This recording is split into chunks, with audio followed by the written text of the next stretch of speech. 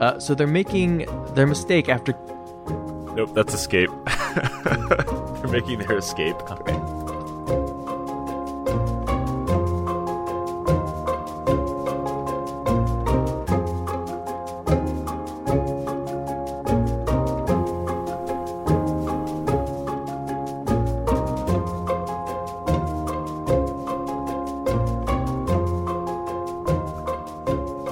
Live from the Mundangerous Winner's Circle in New York City, I'm your host Shane.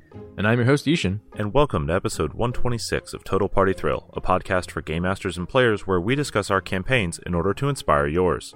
In this episode, we're bringing some Yuletide cheer as we rejoice in your gaming triumphs. And later, the Poacher has no respect for class boundaries in the Character Creation Forge.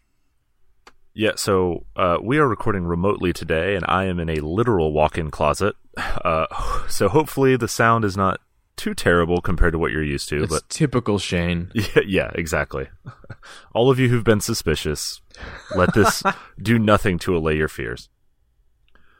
So let's get right into the triumphs. So we know we wanted to do this episode because the holidays can be a tough time for a lot of people for a lot of different reasons. And frankly, I didn't know what to expect when we asked for this, but as I was going through and kind of curating these and assembling them into one episode, it kind of turned into like chicken soup for the gamer soul. They're exciting, some of them are inspirational, others are just heartwarming.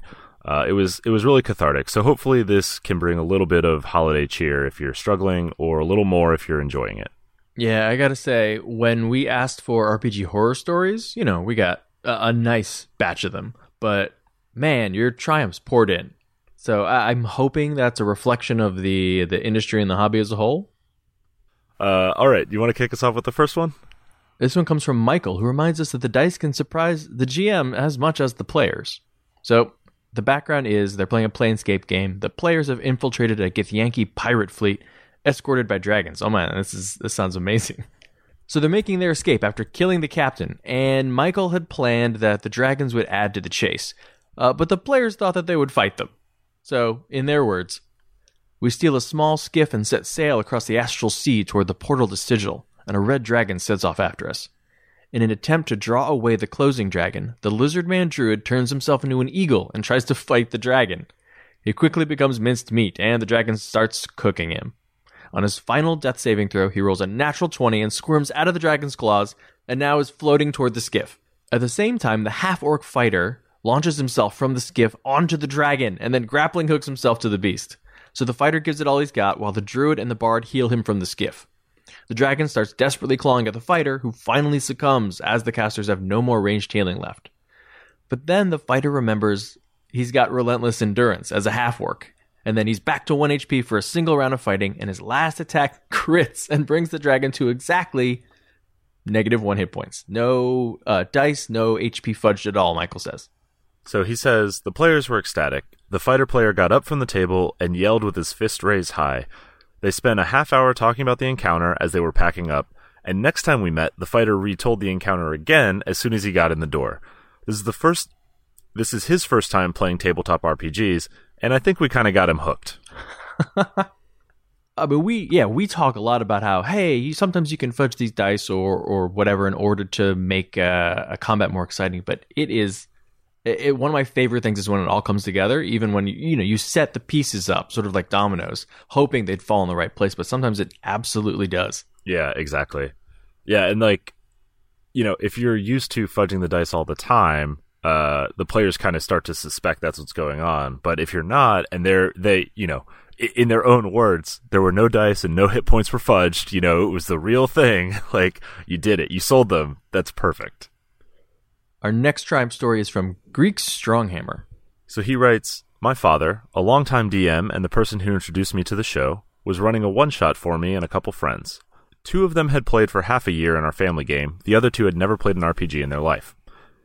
We, being middle schoolers, had been screwing around the whole time with, I pick his pocket, or in the end I'm going to take out so-and-so. So we had made it to the boss's lair, a giant fireworm.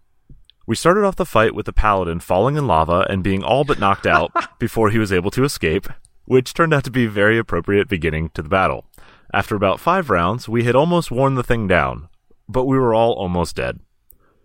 Then the fireworm rolls a crit on one of the new player's characters, a stereotypical rogue. Its giant mouth covers him and left him in a cocoon of amber, unconscious and bleeding out. But that round, we took down the worm. Lava began to flow into the area, and the player's face took on a look of resignation as he knew he would die.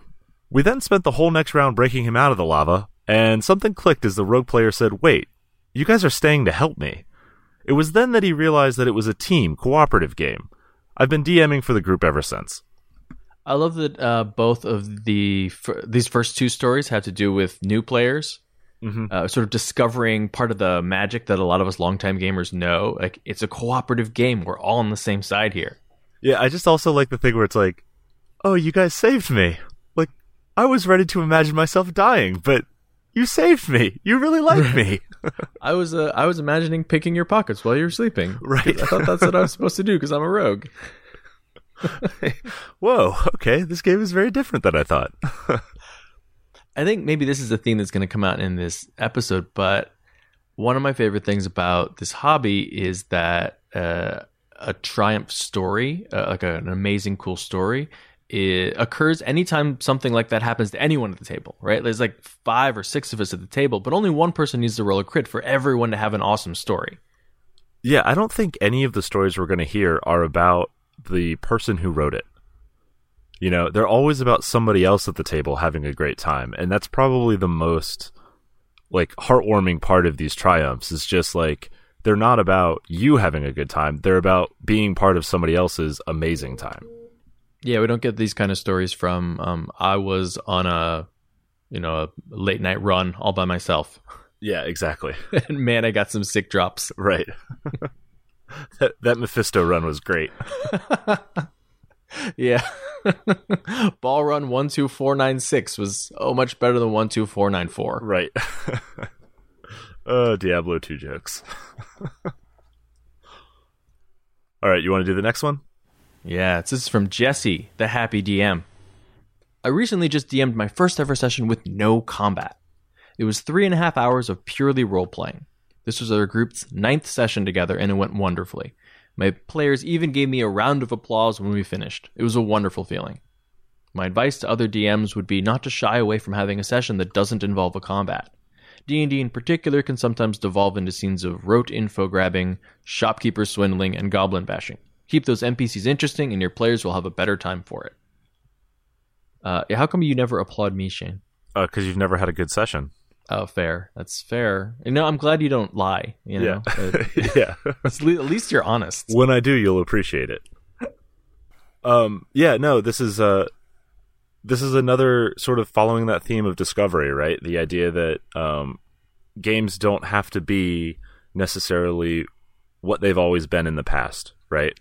You can do a game that is a completely different format or completely different theme from anything else, and because you're still spending time around the table with people that you enjoy spending time with, like it can end up magical anyway. I think I love that. Yeah, and the info grabbing and the shopkeeper swindling can be your entire session, and right. That can be awesome. And then goblin bashing next time. Exactly. So next up, we have a triumph from Northern California Nate, whose NPCs are positively magnetic. So some background here: he was running a published Eberron adventure. I will not tell you guys, just to save you a few spoilers. And in the book, there was a list of NPCs identified that were on an airship. Each of them had a brief description and some hit points, and nothing more. So one NPC ended up standing out for them: Kasha, a Karnathi weretiger spy. So Nate writes, I had all the passengers interact with the party, and got to flex some role-playing muscles, and my players had fun with most of them, but this one stood out. They loved my flirtatious, charmingly playful Karnathi noblewoman, both with her mannerisms and her cliched aristocratic German accent.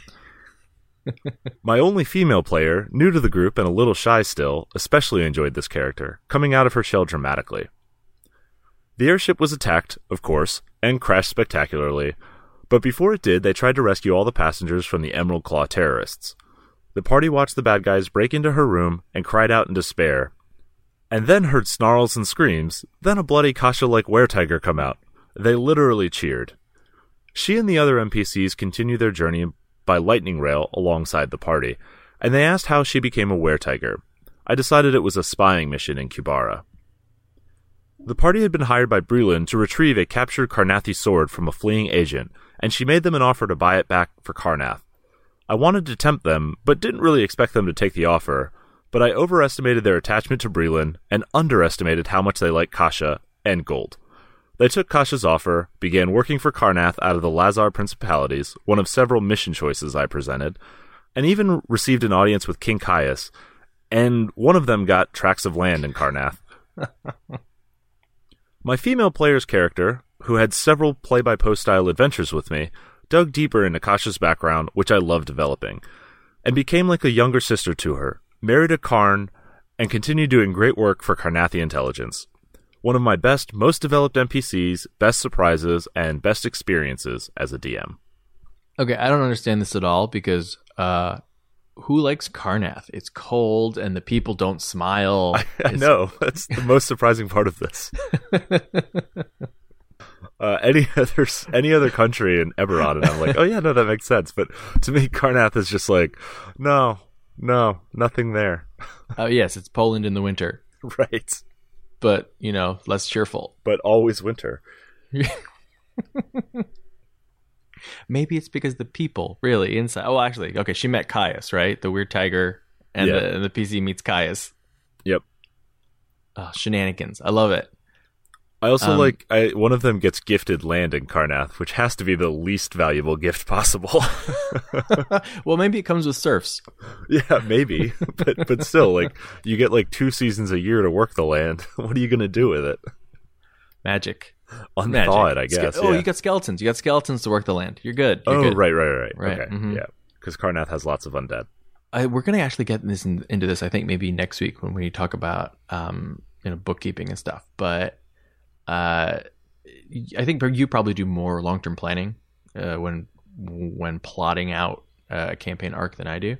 But I love when just a random seed that you've sown and, not expecting it to necessarily go anywhere, totally sprouts. It totally takes hold and your players have latched onto it and you're like, there's that sort of internal struggle between, oh, I'm so glad they like this, and oh God, I don't have anything. Right. I have no idea what her background is. I need to come up with this immediately. Exactly. But it's so exciting to go home and be like, all right, that was an awesome session.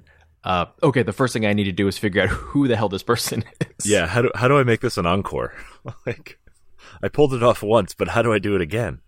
Right. Oh, the guest actor was just so mesmerizing. Right. They're coming back for more. Exactly. Joey Tribbiani is reprising his role. He'll get written off eventually. It's okay. He'll open his mouth. He'll get written off. All right, our next story is from Travis, who now knows that if you break it, you buy it. So the background, the group is playing the finale of Curse of Strahd. We've tried to edit out a few spoilers. They've invaded Castle Ravenloft. They're attempting to kill Strahd. They've killed a bunch of undead, but they haven't killed Strahd yet, and they're about to be overrun. So they're like, no, we're getting out of this castle. So Travis says, we activate our Plan D scenario and use a teleportation circle to get back to our home base of sorts. We crash and we get a long rest. As soon as morning comes, we set up for battle in the main room. We hand Father Donovich, our cleric, a luck blade and tell him to wish that Strahd was here. Okay, I like where this is going. Our DM came up with a great way for our final battle to play out when playing to the witch spell. He decided to teleport everything that looked like Strahd. So we got his 5 vampire-spawned children, his carpets, his tapestries, art of all kinds that looked like him, some living and some not, and let's not, of course, forget the king himself, along with his nightmare steed. It was a crazy and close battle as those tapestries could counterspell and other annoying nonsense. It was the most fulfilling battle and end to a story that I've ever had in D&D. And true to our group's style, the story didn't truly end. We switched GMs and began a new phase of our campaign, rebuilding Barovia. I love that. You broke it, you buy it. The king is dead. Now fix this country. I think this is how these should all end, right? You killed a BBEG. Well, he still has marauding hordes out there. Someone needs to control them. Right, exactly. Who's going to pay the mercenaries? Yep. Can we suggest maybe looking into Birthright? Right. No, that's a great story. I love all the creative ways that I've heard of people having to fight Strahd. And we did the Let's Kill Strahd tournament at PAX Unplugged, and that was relatively straightforward. We're in Strahd's chapel, we have to fight him, right? But in the real game, or in the real adventure, you don't get to such even footing. You've got to do something to tip the scales in your favor. And I just love hey, our backup plan, that's the one that we went with. Yeah, and I love the wish didn't just screw over the party, right? No, you got something for planning well, right? But you don't get just Strahd alone in this room where you can all jump him. Yep. Because if you think about it, if that had happened, it wouldn't have been nearly as memorable a fight. No, the wish would have short-circuited the fun of the adventure, right? It would have just undermined everything, whereas the wish giving you the advantage but not giving you everything gives you that sort of sense of accomplishment, the challenge being overcome rather than just being circumvented. And I think that's about the best you can expect from a wish that isn't, really locked down. Yeah, well, and especially if you if you're only giving the DM a couple minutes to react to it and not using it at the end of a prior session. All right, so our next story comes from Will, who promises he enjoys the show even though we don't have Thaco. I have Thaco. I got Thaco. Thaco for days. Well, not on the show though. My AC is in the toilet, which is good. Which is good. All right. Will says, I played first edition with my friends a lot in middle school, when everyone else was mostly playing third. I played a handful of times since then, but left my books at home when I moved to NYC for law school and didn't think much of it. When everyone was talking about Stranger Things last fall, I mentioned to some law school classmates that I had all the same D&D books as the characters in that show, and we could play. I relied a lot on your show and a couple other podcasts to get back into the mindset of a DM, and it went very well. Only one person had played before, but everyone instantly got into character, debated strategy, etc. The group immediately split the party to be more efficient while searching a town for what turned out to be doppelgangers. I later found out there were at least 4 or 5 D&D groups meeting in our class of about 350 to 400 people. Which, okay, no surprise that lawyers are a bunch of nerds. Yeah, pretty much all the lawyers. And actually, no, Angela's a lawyer. Yeah. Big nerd. Exactly. I used to live on the Harvard Law School campus. All nerds. Yeah. Okay, Will continues.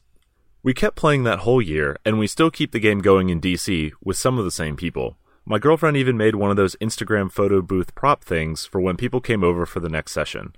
Dorky picture attached, also for proof that we were playing first edition in 2017. Oh my god. And the picture is great. I won't share it with everybody, but Will, if you tweet it and tag us, we'll retweet it so everyone can see it. But I won't blow up your spot unless you want us to. But it is great. It's like one of those cardboard picture frames that you hold over 2 people and take a selfie. It's fantastic. Yeah, this reminds me of I guess you could call it virtue signaling, but it'd be presenting to other people that some sort of coded way of letting them know that you're into this game. We had to do it a lot more in the 80s and 90s, just because this wasn't nearly as cool, right? Yeah, you couldn't quite let your nerd flag fly.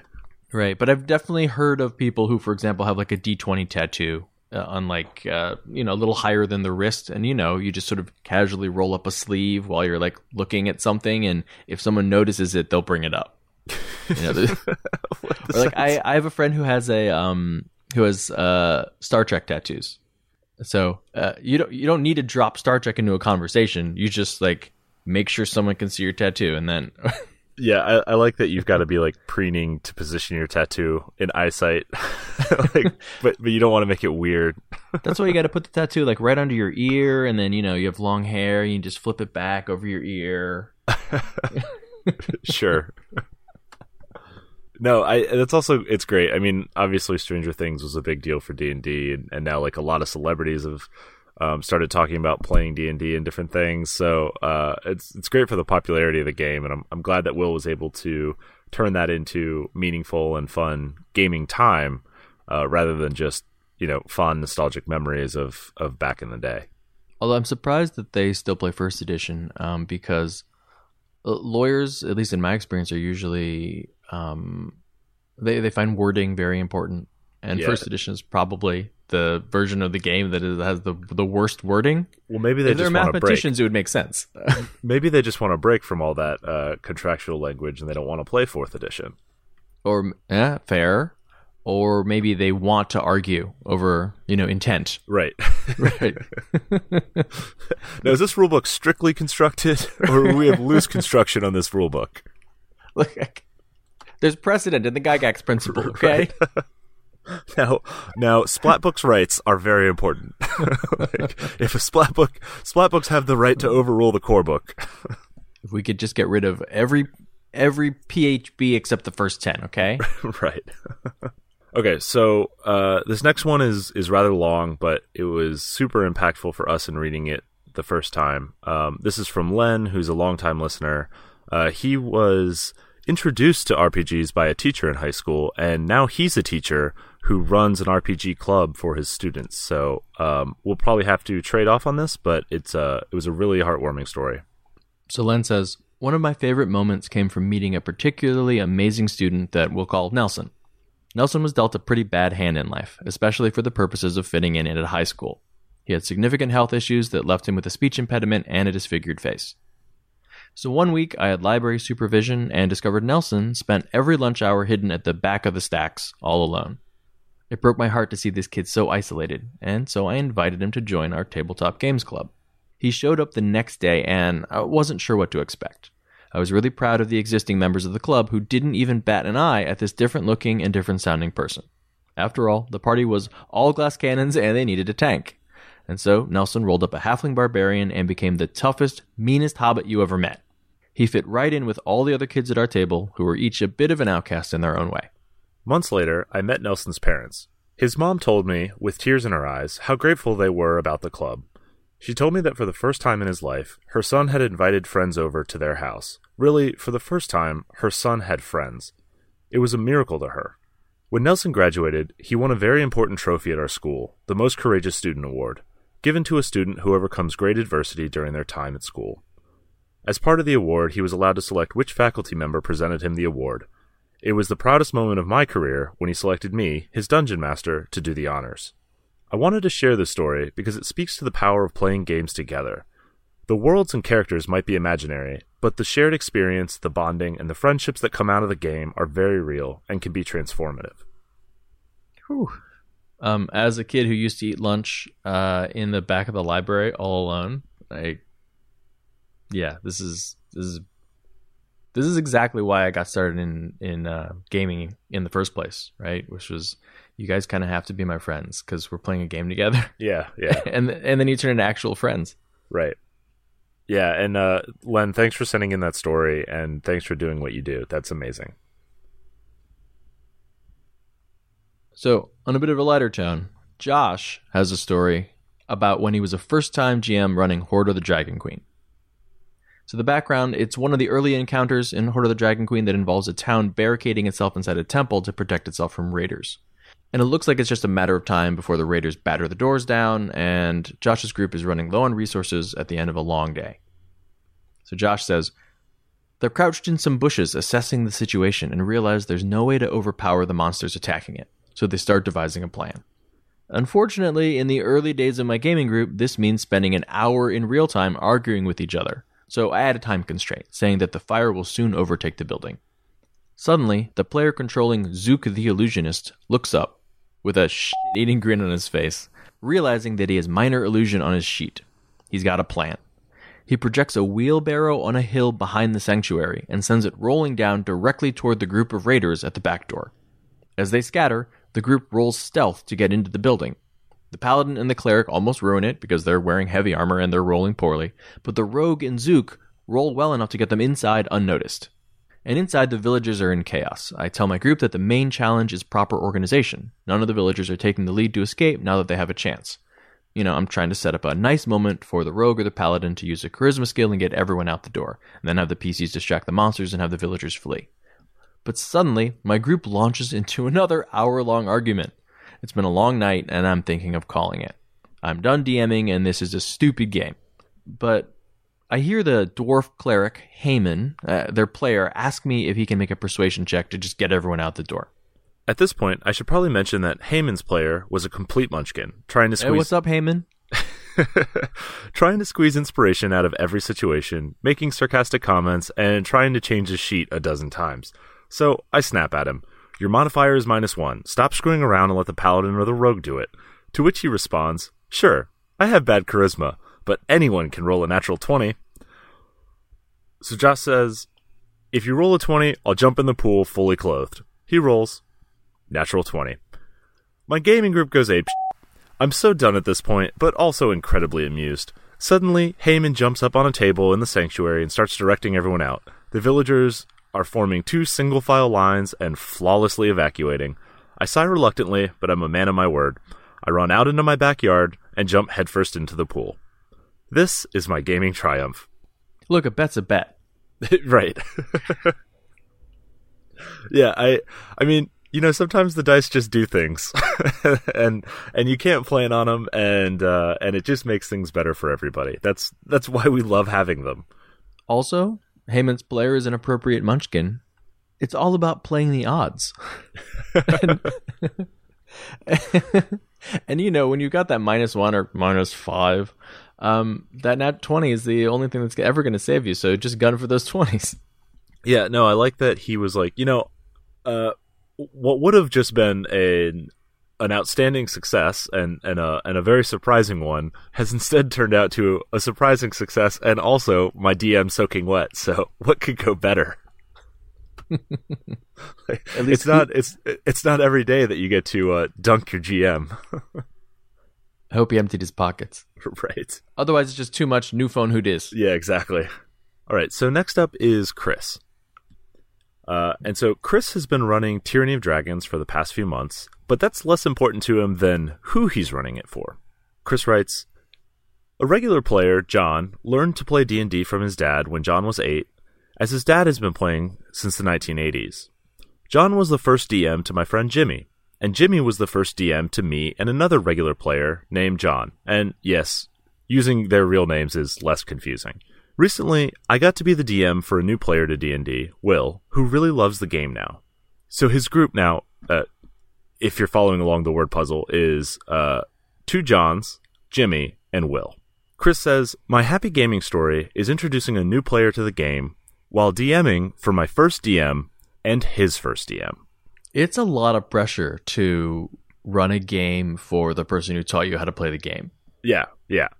It's funny, actually, because we've talked, I think, a little bit about this in the past. In our group, because we've had players come in over time, we all have a different perception of who, like, the group's official GM is. Yeah. Based totally on who was running the campaign at the time you joined, right? So, like, when I joined, Ishan was running Morning Glory, so Ishan is the group's GM, in my opinion. Yeah, and I think of Angelo as the GM because he was running the 4E game when I started. And I think Brian thinks of you as I know, the GM. Which is terrifying. But it's weird because it's like a lot of responsibility. Like, you guys don't think of me as the GM, but Brian does. So, like, when I run a new game that's not Rogue Trader, like, I don't want to let Brian down. I don't want him to think that, oh, maybe I'm not the real GM. Oh, the pressure's on me, okay? Because now Brian has played in a game that you've run. Angelo's running another game now. So when I actually get around to running another game, it's going to be Brian's first one with me running. And I feel like the standards are going to be really high because it's been talked up a lot. Yeah. and he also listens to the podcast on occasion. So he's heard the story on occasion. Love you, Brian. But thanks for writing in, Chris. All right. This next one is from Matt Para. I don't know. I don't know. Who's this guy? Matt Perotti? Have you heard of this guy? Yeah, he's some guy from like the RPG Academy. Some guy. Yeah. Some guy out in Long Island. All right, Matt says, my wife Lori doesn't play tabletop games, but she's a big Walking Dead fan, so I told her that we could play a zombie apocalypse type game. It wasn't a rule set or anything like that. Basically, I collected spent bullet casings and shotgun holes from the shooting range I work at and issued them to each player in a random amount. These represented their ammo for each weapon. The only die in the game was a D20 in my hands that was used for any and all conflict resolutions. The PCs only needed to tell me what they wanted to do, and I would roll it to see if there was a success. To keep them on track, I did have a GM PC in the form of a dog. Smart. So this game went on for 3 or 4 sessions before the social contract evolved into a 4-way Mexican standoff and shooting each other in the back. Since then, we played the same type of game a handful of times with success and with more non-gamers at the table. That's a great way to devise to get new people in. They might not be interested in all of the hobby, but find the thing that they are interested in and bring that to life. I also really like the idea of having a dog as the GM PC, because so often in movies, the dog is the only one who knows what's going on. It's very Son of Sam, though. Oh, great. Well, you should do. What should I do? Shoot them in the back. So our final triumph of the year is from Ryan on the joys of gaming while being a lightweight. He writes, so in my West Marches campaign, my DM does special sessions on certain holidays and special dates, like the yearly anniversary of our campaign starting, April Fool's Day, Thanksgiving, etc. On one St. Patrick's Day, our party went into a dungeon, and the DM had us draw cards and split into 2 teams. He told us we would be competing against each other to get to the end of the dungeon, and whichever team got there first would get bonus experience points.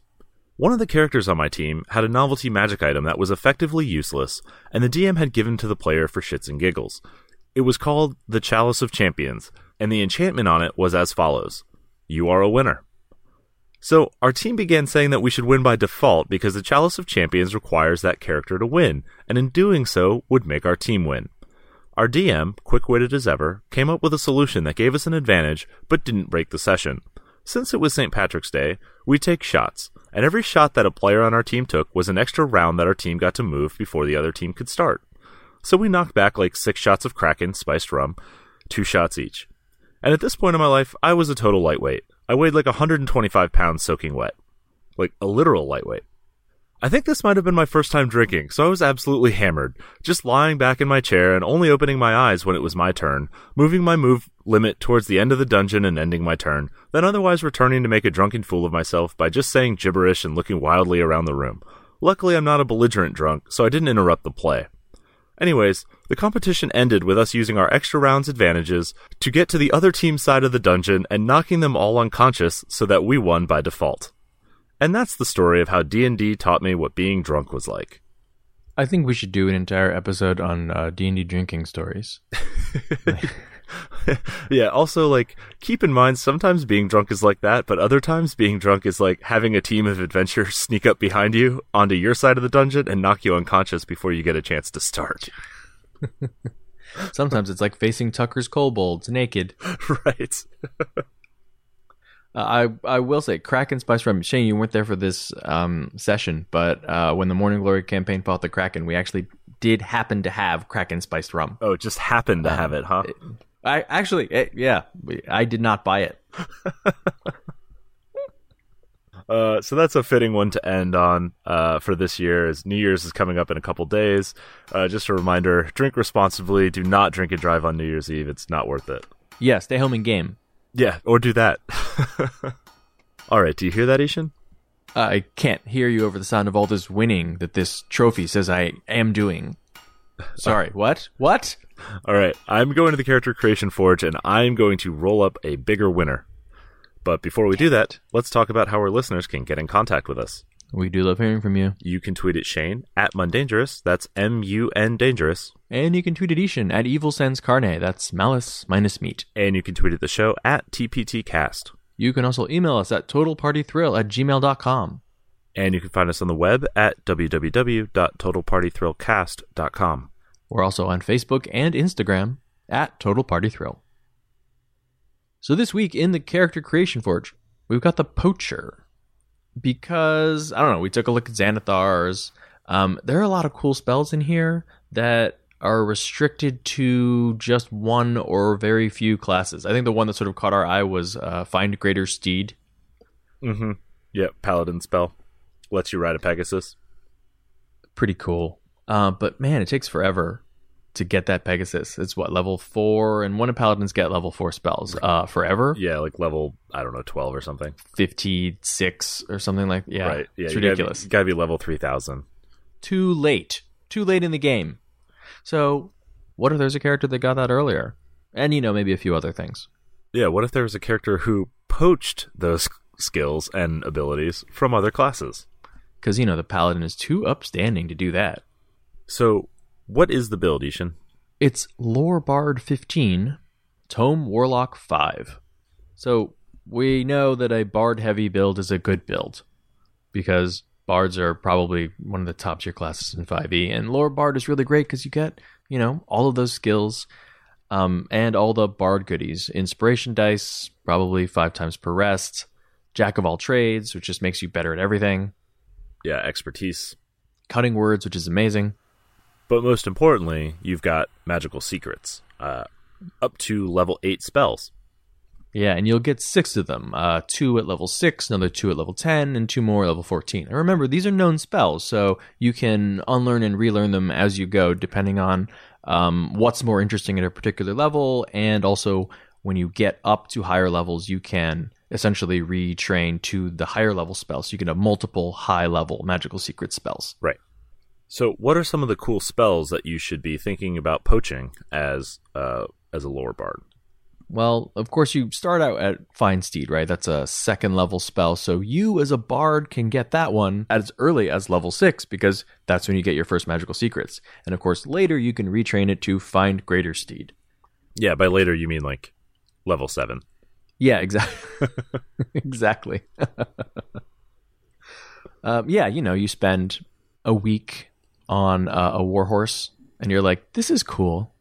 I like this horse. I wish this horse could fly.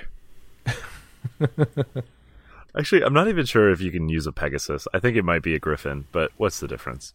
I mean, if you're playing House Vidalis in Eberron, oh man. I mean, they make Griffins, like mage-bred Griffins that you can ride. I think that's perfect for this.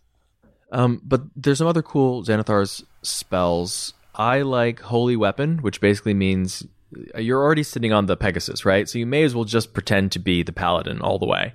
Yep. You got your bright shiny weapon. You essentially have a Holy Avenger, and who's gonna say you're lying? You're on the Pegasus, and you have a bright shiny Avenger. Sword. Yeah. There's also the Guardian of Nature spell.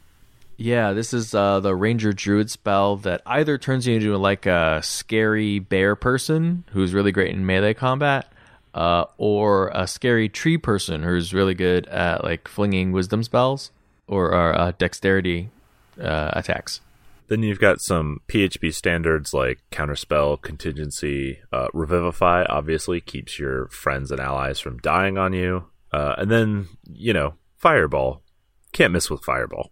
Yeah, like I love that, if you want to be a wizard, you just pick up Fireball. If you want to be a cleric, you pick up Revivify. And I love that you, more than any other class, or I guess the bard alone is the one who can pair Contingency with literally any other spell, right? Mm-hmm. So Contingency, Revivify. Right. Yeah, I fall down. And then there's also another spell from Xanathar, Shadows of Moil. I love this one. You can't combine it with Holy Weapon because they're both concentration spells, but I love that it kind of does like this shadow fire shield type thing where people who attack you take damage, but it also makes you heavily obscured. Like, you are heavily obscured, which means that it's disadvantage to attack you, and I'm pretty sure it's advantage when you attack. So then from Tome Warlock, we will have our Book of Ancient Secrets, which will allow us to poach ritual spells up to 3rd level from any class. Yeah.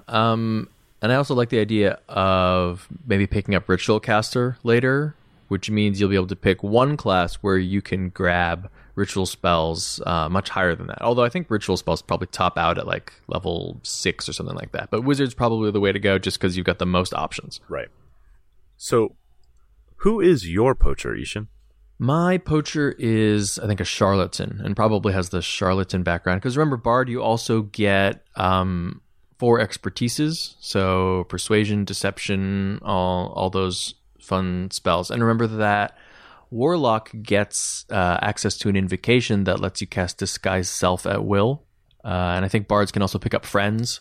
So it's a nice little combo where you've got someone who earlier in her career, she probably makes a lot of enemies because she, when she's trying to swindle people or just convince people to help her out, she maybe, charms them, uses some enchantment magic and says, I think you're going to help me. But when that wears off, people get pretty mad and she's got to get out of town really often. Yep. Later, she's like, okay, you know what? Let me pair this up with some disguises. So maybe they're not necessarily mad at me, but she's got to stay on the move. And people don't trust her. But you know who people really do trust? A paladin. Paladins. Yeah. So, eventually she scrapes together and buys some like nice shiny armor. 1,500 gold for plate mail. And people are like, all right. Yeah, I guess I can get behind that. It's well burnished because of prestidigitation. Yeah, you're not exactly proficient in it, though. So no, you're going to need a feat. You can wear it. Yeah. It's just not going to help you much. Remember, it's all about lying. It doesn't hurt your deception skill checks. Right. But really, eventually she doubles down and is like, you know what? I need a steed and I need a sword. That's what's going to convince people. Perfect. And then just to confuse him, she drops a fireball. Why not? Right. Paladin of light. All right. What about your poacher? So you took the obvious approach for a poacher as a player character in a party. I will take the alternative. My character is a rival to the party, and I'm imagining that they go back, or she goes back to one of the training grounds of one of the characters, and she's that type A kind of, first in her class sort of super student who just has to be the best at everything. And anything you can do, I can do better, right? Like maybe she wasn't nobility at a private school for wizards and magicians and such, and so she had a chip on her shoulder, and she just has to be number one. And if that means that she's going to learn your secrets and prove that she can do them better than you, well, that's what it means. I mean, bards do make the best counterspellers. Yeah, and obviously she'll spend her time, I don't know, chasing down the party and harassing them by being better than them. Whatever trick the party used last time to defeat her, she uses this time. Right, exactly. Better. Yeah, she'll probably have to track down a mirror party, and then make a pithy name as a pun off of your party's name. Proper rival stuff. Yeah. I like that she doesn't think of herself as a rival, but as a big fan. The party's biggest fan. I like what you guys do. This is good. It could use some, improvement. Yeah, I mean, you could just do it better. You can. I can. Right. You could do it like this. Right. All right. Before we wrap up, we want to take a moment and thank our Patreon supporters. Yeah, your support is what makes it possible for us to do this show every single week. So if you'd like to learn more, you can check out our rewards at patreon.com/totalpartythrill. You can also leave us a 5-star review on iTunes. And if you do, we'll read it on the air. So, Ishan, I think we have a review to read. We're quite a bit behind schedule on those. Yeah, this one is called One of the Best by 86 That. This has quickly become one of my favorite RPG advice podcasts. The hosts are knowledgeable and thoughtful, their discussions are prepared but not rehearsed, and they bring a laid-back enthusiasm to every discussion. The audio is good quality, and their voices are pleasant to listen to. Pick any topic from their catalog, they'll give you some new things to bring to your game. Well, maybe audio quality is not the best on this episode. Yeah, well, hopefully it's okay. All right, what do we have planned for next week's episode? We're talking about bookkeeping. And in the Character Creation Forge? We're building Ghost Rider. Well, that's it for episode 126 of Total Party Thrill. I hope we lived up to our name, but either way, I'm Shane. And I'm Ishan. Thanks for listening.